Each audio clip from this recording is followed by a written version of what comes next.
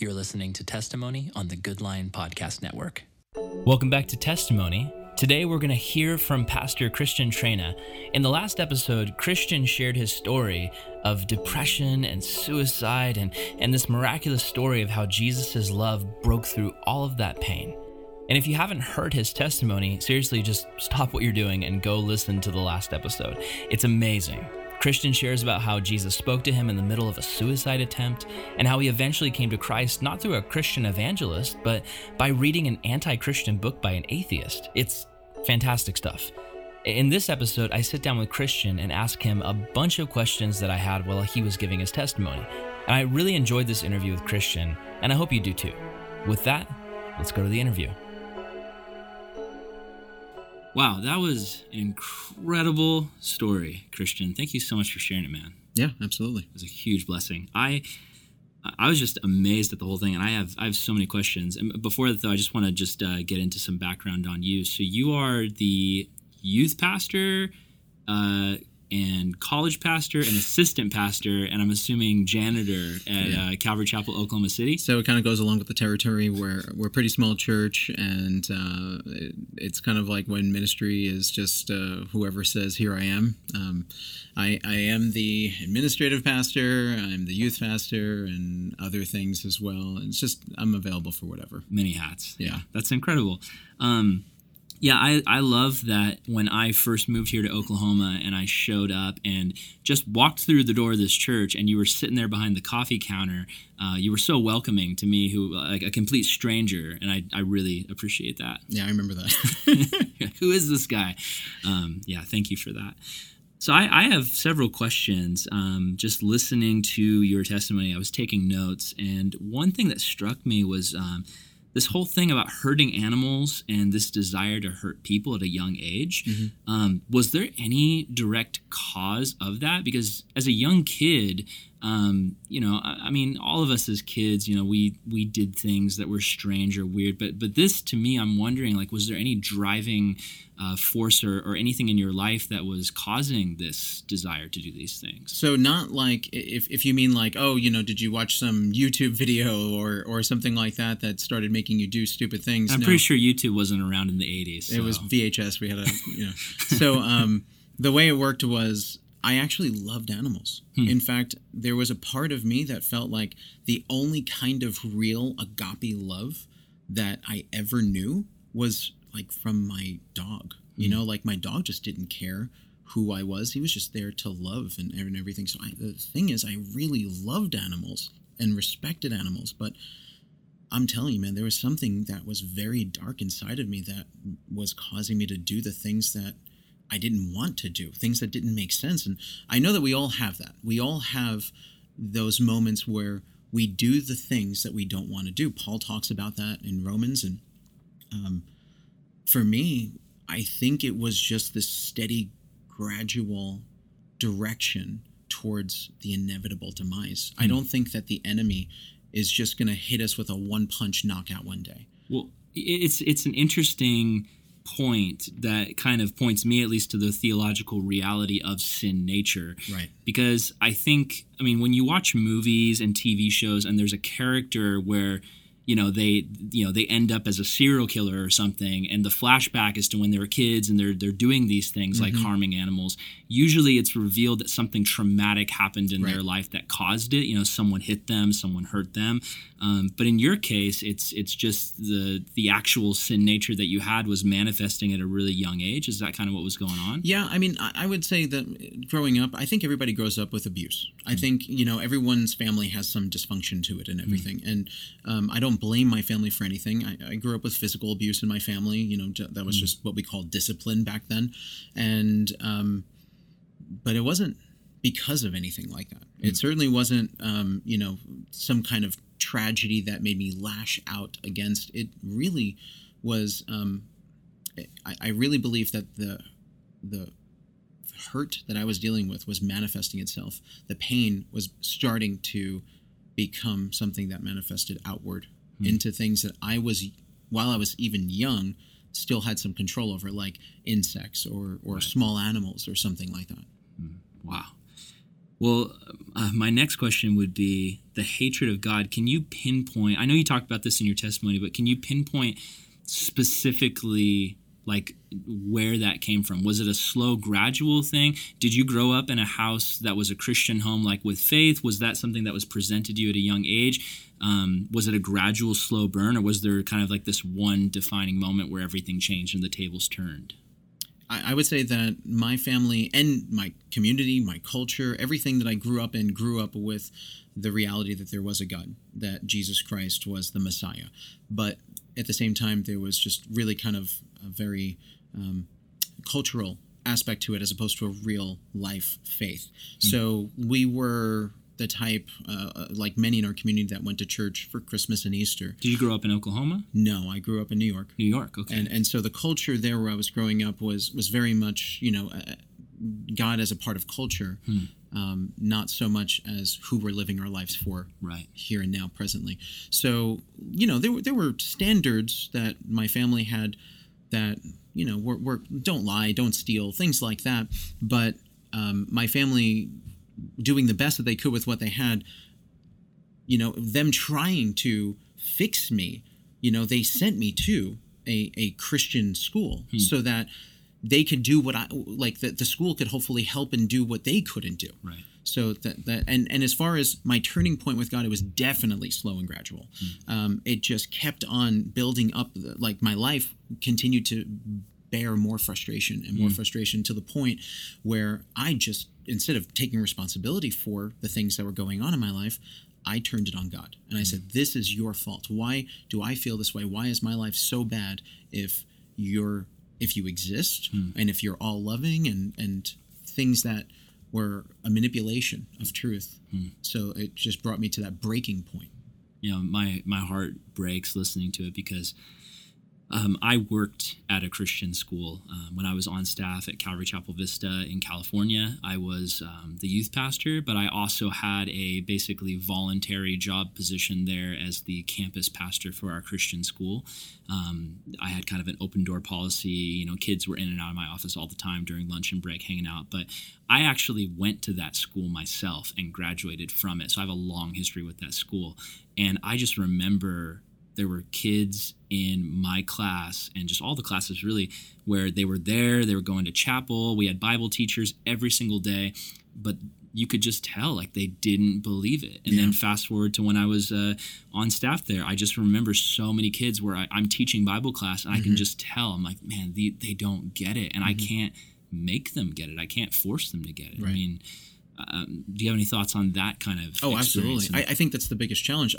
After I gave my life to Christ, it wasn't even a full year. I was 20 years old, and I had gone to the pastor at my church less than a year into being a Christian, but I was all in. And I went to him and I said, hey, I heard you guys need some help in the youth. I might be interested in something like that. And he said, we were waiting for when you were going to say that. So when I got started with the youth, I really thought that these kids were going to be on fire their whole life. And here I am trying to catch up to them. Like I was almost a little bit excited and nervous by how much more experienced they were going to be in their walk and in their life and their faith. These kids who were like, oh, I became a Christian at 4 and 6 and all that. I was a Christian for less than a year. So when I got there to that youth group and when I first met with the kids and their hearts were in different places and their minds were in different places, it was really hard. And at first it didn't compute, it didn't make sense. But I have been a youth pastor since the year 2001. It's been a minute, and you definitely beat me. That's awesome. It's a rare breed. But I love these kids, and I don't think that when God assigns people, I don't think He says, "Okay, I'm going to put a tag on you and make you a youth pastor." We're just faithful wherever God puts us, and so that's where I've been, and it's been incredible. But one of the things that I've learned significantly over the years is these kids, in some ways, they've heard it their whole lives. And they've got that Jesus kind of vaccine where they've heard it so much that it no longer has an impact on their life, kind of like the Church of Laodicea. And in my experience, the most important thing for kids to see from their youth, pastors or whoever, is not necessarily just sound doctrine, but it's a life that demonstrates it. When they can see a life that's really lived, what that looks like, they know there isn't that same hypocrisy, and it gives them an idea, just like Paul said, imitate me as I imitate Christ. It gives them a model that's tangible that they can look at and say, I could do that. I understand what that takes in some ways now. Yeah, absolutely. I totally agree. And I think that as much as my heart breaks for so many of these kids where, I just look back and I'm like, I know they didn't get it and I tried really hard and, I hope that they would get it. Your story gives me so much hope. And in reality, there have been kids that I've looked back on and, I haven't heard from them in 6 years and they'll text me and say, I get it now. And it had nothing to do with me or anything that I did. It was just the seeds were planted and then God was the one who showed up and made it happen. Absolutely. I want to ask you about depression and those suicidal thoughts. Sure. If that's okay to go there. Yeah, I think it's very, in this day and age, I think it's becoming much more acceptable and desirable to go there. And for me, that depression was, I don't know if I would say it started in 6th grade. It certainly was around there. And 5th grade had a lot of darkness. And I'm just trying to think. I know for a fact between 7th grade and 9th grade, I was in crazy dark depression, crazy dark. And if it must have been somewhere like around 5th grade or so, because that's when I really started thinking those thoughts. And so, yeah, it's a real thing. And I think one of the most staggering things that we don't realize, especially as adults, looking at kids, we're like, oh, they're like 13, 14. Maybe it's starting to get hard for them. When these kids can be going through depression at like 8, 9, So, yeah, I think it's a topic that we need to talk about and approach. And they need to know that we care and we're listening. Like this matters. Absolutely. In my own experience, I was never diagnosed with depression, so I can't tell you whether or not I actually had it. But for me, as a young person, I definitely was sad for a huge amount of time. Middle school, I had some friends. They all left 7th grade year. So from 8th grade to 12th grade, I kind of was just like this floater in my school and felt like I had no friends. And it was kind of that thing where people, they liked me. I would try to be the class clown because that's how I got affirmation. It was one of those things where I was searching and I wasn't finding anything and, no luck in love life, felt rejected all the time. And so I literally kind of had this complex where I thought no one sees me, no one hears me, no one cares. If I died, no one would, I wouldn't matter to anyone. So I've struggled with, some form of sadness in school. But for you, I want to ask, suicide. I've never been suicidal. Like I've never had those thoughts. There's never been a moment where that came up. So I can't speak to that issue. But I know you can. And so I just want, for anyone listening to this who maybe might be struggling with that, what would you say to them? Like what advice, what encouragement would you give to maybe someone listening right now who has these suicidal thoughts or tendencies?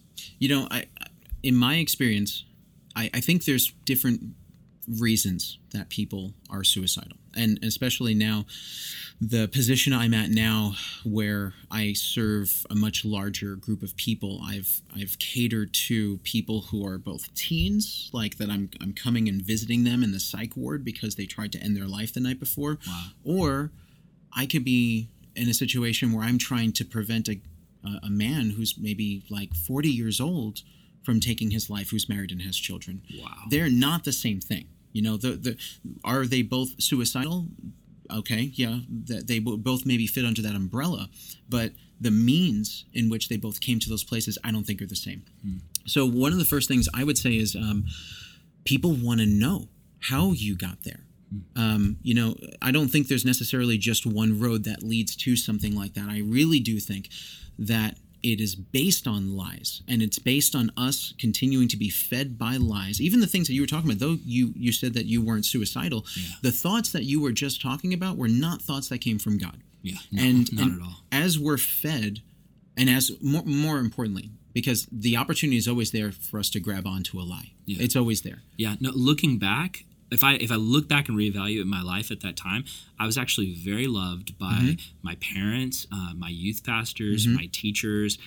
There were several people at school where even though, I didn't have a girlfriend and I didn't really have some close friends, a lot of people really did care about me. And Absolutely. Looking back, I've talked to those people and I've seen that they did. And so I was just totally living underneath that lie. Yes. So, and we all have, every one of us has our daily situations with lies. Everyone, it doesn't matter how long you've been a Christian for, and it's important for people to know that, like, you know, for people who have their faith has been tested and matured, and, you know, they're in places where it seems so easy. Sometimes it could seem like they never struggle with anything, and people have to know that this is it's a very fragile thing that's not based off of how strong we are.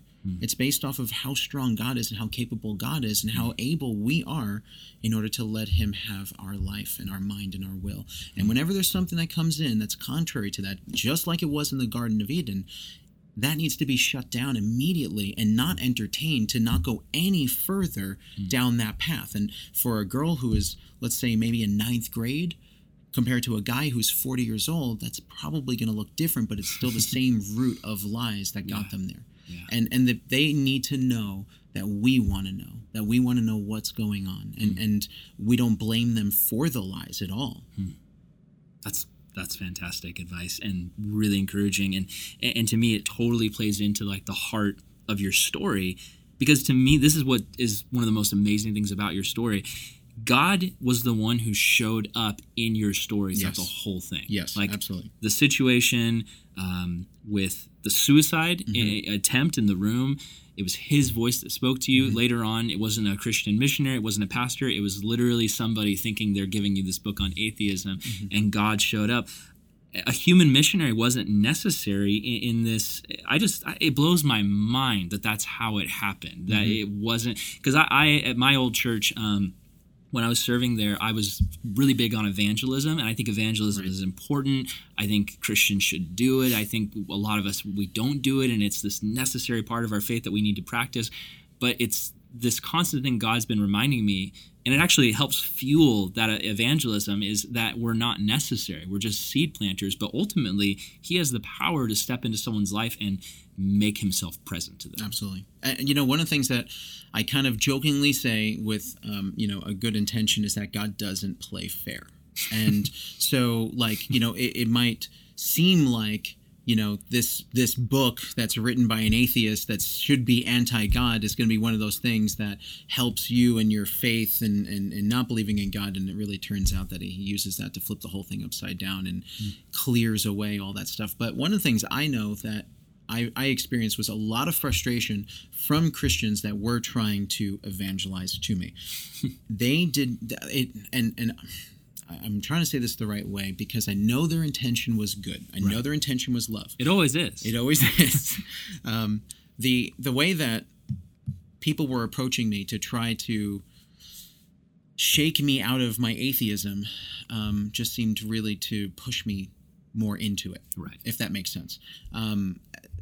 Well, it makes sense. Like when you have your heart set on being an atheist, a Christian trying to prove to you that your atheism is wrong is going to be just as annoying as if you're a Christian and an atheist is trying to prove to you that your Christianity is wrong. Like it's not going to be received well. Yeah, that's a good point. It really seems to come down to like, and I struggled with this a lot in my Christian years, was being an arrogant Christian. Even though I came from a place where I knew how frustrating that could be in other areas. This is post-salvation? Yeah. After I became a Christian, like, you know, we're not finished, you know, like the work that God has begun in our life. Wait, you're saying a new believer was messed up? Really? And goodness. Who knew? So just for the record, you know, I do think in my experience, I have seen 14-year-olds that had greater spiritual maturity than 40-year-olds. and so I was seen some of those too. Yeah, and they're amazing. Like, and that's another awesome thing is like, especially for the young ones who are listening, like you can live so boldly for God, and there's so many biblical examples of that. But you can also be an older, arrogant, prideful Christian that's just like lacking in that love and lacking in that meeting and stuff. And well, so it goes back to what Paul says. It's like you can know the scriptures backwards and forwards, but if you don't have love, you don't have anything. You're just a clanging cymbal crashing around. I think of like a monkey, you know, those monkeys in the old cartoons with I didn't actually ever see a cartoon with a monkey doing that. I don't know what I'm talking about. Okay. Back to you, Christian. So we've got a church that God has empowered. And sometimes, just like I was talking about, what I would do is I would not base the mission that I thought that I was on for God on the power of God. I was basing it more off of what I was learning and how I was equipping myself with the intellect of a Christian, trying to get my ducks in a row with doctrine and all these things so that I could maybe probably win arguments for the Lord, which should win people over for the Lord. You were like a big apologetics fan, right? Yeah. Yeah. And so my whole thing was that God isn't true. So then after I became a Christian, I really wanted to make sure that I could defend, not just defend the faith, but present the faith in truth and reasonably so. And I'm not knocking apologetics when I just said that comment back there. Apologetics are great. Necessary. Necessary. But with love. With love, exactly. You got to have love with the truth. If you just have truth, it's like going up to someone and trying to hit them in the face with a Bible. It's not going to do any good. Yeah. And when we have a person who is suicidal, I don't know that apologetics is what takes them off that ledge. Right. I don't necessarily think it's apologetic. Maybe it is, but I've never seen that situation. I think apologetics has to be the truth has to be a part of the entire equation. Right. And like you said, if you don't have love, you don't have anything. Right. And that's, the story of Lee Strobel, right? His whole situation was, he was an atheist, and then he studied and he looked into the apologetics trying to disprove it. So it's not like apologetics can't save, but I think ultimately what we're getting at here is it's God's love and grace that draws people. And so for us, if we're going to be a part, like for every single Christian, he's calling us to step into that mission. It's the Father saying to his kids, hey, I want you to be involved in what I'm already doing. Yes.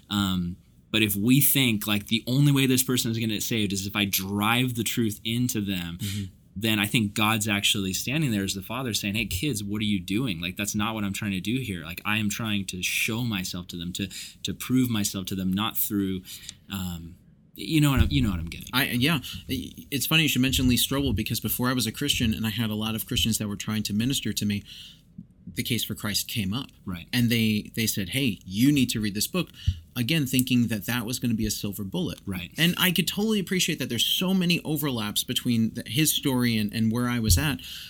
But we have to remember that, like, in the way that God leads everyone to him, it's probably going to be as unique as God is. Right. And that, you didn't read Lee Strobel's book and get saved. You read a book by an atheist and got saved. That blows my mind. And just for clarification, I'm not advocating that, pastors go out and buy, the number one best-selling book written by an atheist and start giving them out to people. Just flood the bookstore with it. Yeah. It was just the vehicle and the method that God used for me, where I was no longer willing to listen to, or maybe the message from the church had become ineffective, but God was not exhausted in how he could work and how he could do things. And he knew exactly what was going to be necessary for that bondage that I was in to no longer separate me from him. Wow. I think it's interesting that freedom was given to you first before salvation, because I think a lot of times in the Christian mindset, it's, especially for pastors, like the way we think is, people come to the church, they've got problems, they've got bondage, they've got issues, and then you stand up there and preach, hey, you've got these issues, Jesus gives freedom from these issues, come to Jesus and you'll experience freedom from these issues. And so it's kind of like we think in our mind it has to be, you say the prayer, you give your life to Jesus, and then he fixes you. Right. But he actually showed up and he gave you what you needed before you even committed yourself to him. And years and years before. Yeah, it's incredible. It's kind of mind-blowing. And to tell you the truth, there was such a separation between ninth grade and when I was 20 years old that it wasn't until just a couple of years ago when I was putting together the testimony that I was putting all this together, and I saw how God did supernaturally take hold of that moment and space and time that I was in, where death was at the hour. I mean, literally at the hour. I'm not playing games and trying to be overly dramatic, but I was so done, and I was so anxiously ready and wanting to be done. Yeah. And then all of a sudden it was over. I mean, so completely over that it never came back. It's funny. My thought was like, all right, if it ever gets this bad, we'll come back to it. My life never ever came anywhere near that thought, that frame of mind. And I still had, later on, there were other challenging moments. It's not like challenging moments just never came back into life, but that spirit of death and oppression was gone. So there was freedom. And again, I think that God knew, what he was going to make me into, just like he did with Saul turning into Paul. Yeah, it's this incredible reality to me of this idea that, the Bible says, that God predestined us according to his foreknowledge. Now, I'm not Reformed. I'm not Calvinistic, but I do think it's incredible that there's this possibility of God seeing the possibilities in the future, seeing that you are somebody who would respond to the gospel, and then like literally fighting against your entire life, every attack of Satan. Like he saw those things that were obstacles to you and him. And he's like, I'm going to tear down those walls. And he's like, I don't care how long it takes. I don't care how much this guy hates me. I don't care how much he rejects me or curses me or spits in my face. Like, I know what I'm doing here. The end of the story is this guy is going to be my son. And that like relentless pursuit throughout time. To me, it blows my mind, and it again, there's people in my life I'm praying for right now where I'm like, I just want them to come to Jesus. Like, what can I do? What can I say? How can I force this to happen? Right. But this thought of like, if it's going to happen, God knows it's going to happen, and he's going to make it happen. And we're all just playing our part in it. And interestingly with that is, when, like for us, it's like, okay, on that day for me, when I became a Christian, that wasn't the beginning of the story with God. Like what we're talking about is all the wheels that he had in motion to accomplish what he would intend.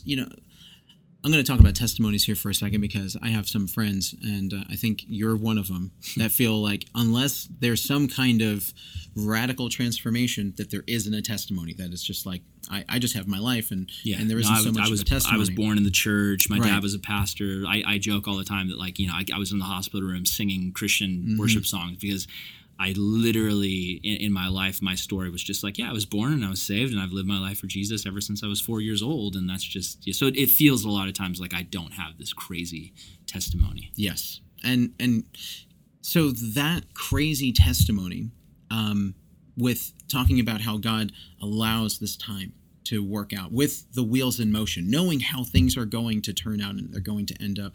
There's nothing from all those years, the pain and all of that I'm not thankful for today, because now when I do have a kid, and they could be in 5th grade, they can be in 12th grade, when I've got a kid that I see in their eyes the death or the struggle or the challenges or the lies that I was going through, I'm very near to that. I'm very, very sensitive to that. I have eyes to see that kind of thing, and I want to draw near to them. And if I can say this, the hell that I was going through at those years, that sometimes people think like, okay, sweet little Susie, she's 12, an ice cream cone will just change her day and make her happy. While some of us are literally thinking about shooting up our school, at that age, like for that to be something that God does really use for good. And he does allow for us to experience and to go through for his purposes and for his mission. And I think that is what also helped and aided Paul's mission in the transformation when he came to that calling as well. That's incredible. And to me, it's again, encouragement that God is pursuing people. It's not up to us. We're a part of the process. And that makes me want to be more involved in the process of saving souls, because knowing it's not on me, that I don't have to save people, but God's like, hey, you can be involved in this. Like, you can be a part. I'm doing something. I think for all of us, that should give us this incredible encouragement, where even if we go out and we, share the gospel with our friends or family or strangers on the street, just knowing that God's the one who ultimately is doing the work, it takes so much of the burden off of us. And then it's exciting. And it's like, wow, we get to take part in this mission that God has been involved in since the beginning of time. This him bringing his lost family back together with him. And I love what he's done with you, and I love this transformation, and just seeing your kindness and your passion and your drive and your love for students. I had the pleasure of going to Yukon High School with you a few times and seeing you just love on the students there. And you're in this public school, and you have this heart to just engage with these kids. And some of them are non-Christians. Some of them are Bible Belt Christians where, they're just Christian because their mom and dad is Christian, and it hasn't really clicked, and they're in that danger zone that you were in, where it's all there, the information's there, but it hasn't clicked yet. Like Jesus and them don't have an actual connection yet. I love that because of what's happened in your life, you have this drive to be involved in the process of impacting others. Amen. So thanks, man. Yeah, absolutely. Thanks for doing that. I'm glad we're friends. Yeah, I didn't know where to go from there. That was just so wrapping up any kind of a thing. Any closing thoughts? I'll ask this as a closing question. If anyone was listening to this as an atheist and just, very hard-hearted, stony, just like, I don't care about this guy's story. I was talking to an atheist, and I explained I do have some testimony. It's not how I got saved, but it's basically, God orchestrating these crazy circumstances in my life. Very briefly, he sent 3 homeless people to me to tell me to go to Ireland. It's a long story, but it's very strange and mystical and bizarre. The guy that I was talking to, a friend of mine who's an atheist, he was like, yeah, it's just chemical neurons in your brain like firing and making you believe things that aren't actually really true. You just want to believe this so desperately, so you're reaching out to find some way to explain the meaning of life. So there could be someone like that listening, and obviously if you're listening, we love you. And we do. Like, we're not making fun of you right now.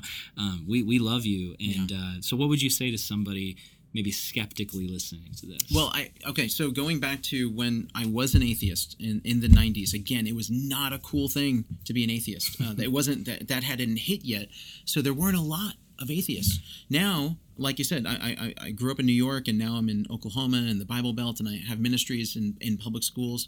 And, I asked them in Oklahoma, what percentage do you guys think your school does not live for God, does not care about God, maybe even doesn't believe that there is a God or hates God?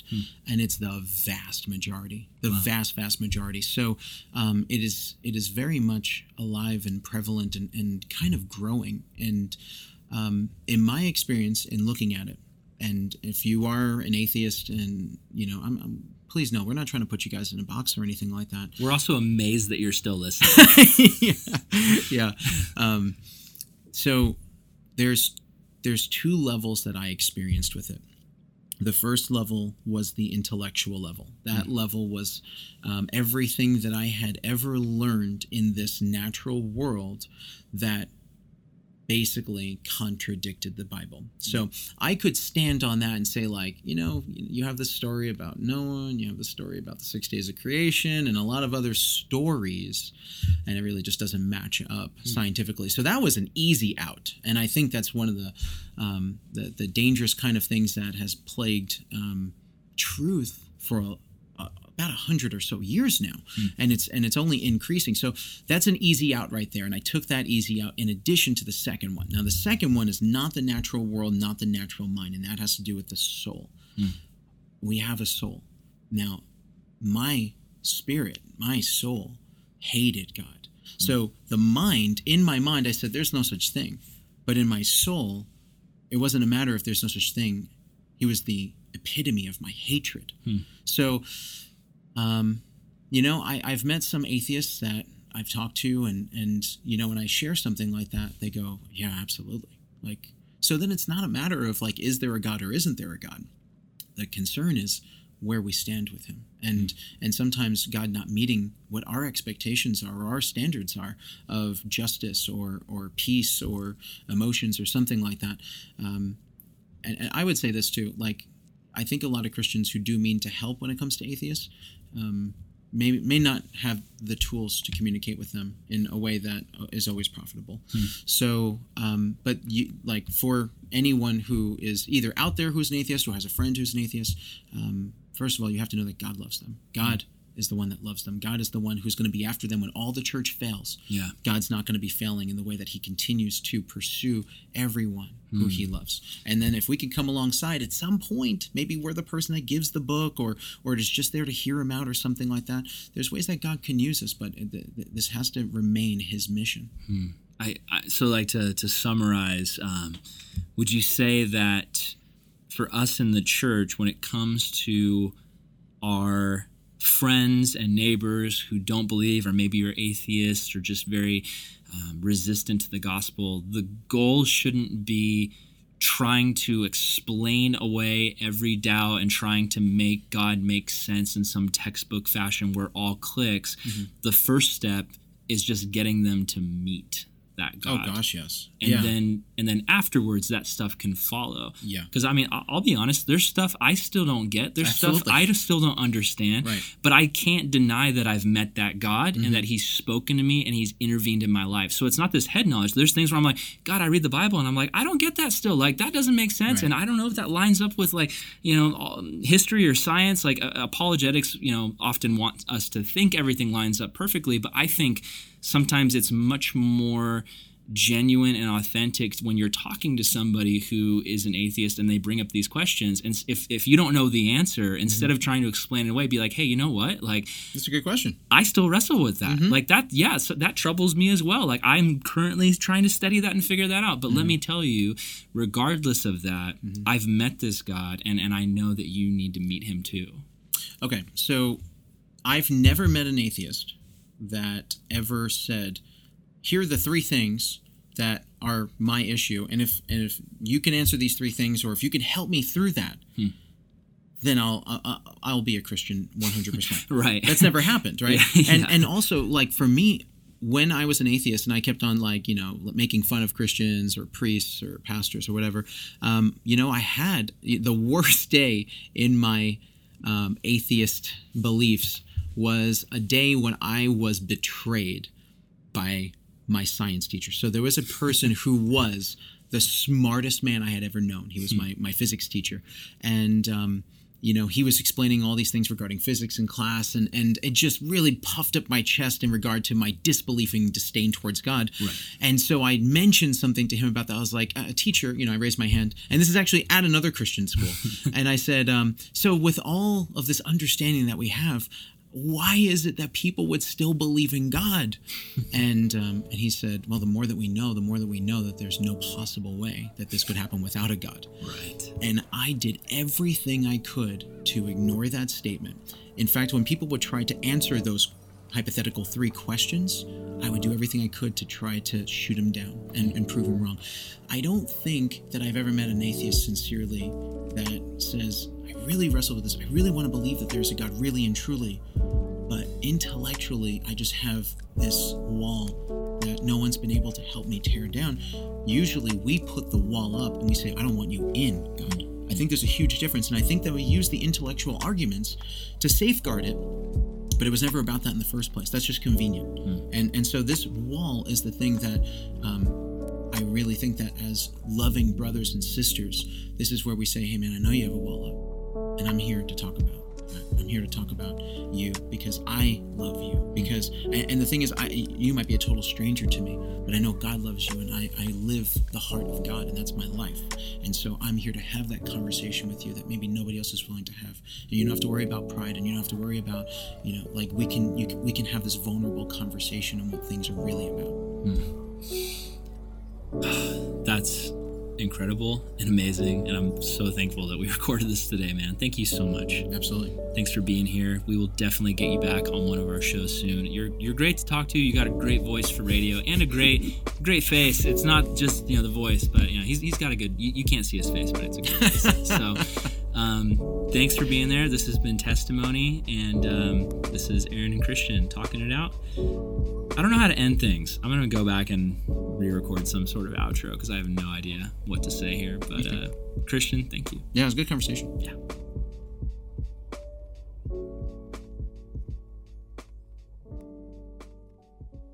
Testimony is a ministry of the Good Lion Podcast Network and is produced by Aaron Salvato. That's me. We are a show about real people and real stories of encountering the love of Jesus. If you have a testimony you'd like to share on the show, or if you'd like to support our work, you can visit our webpage at www.goodlion.io/testimony. Testimony, along with all the work we do here at Good Lion, is supported by listeners like you.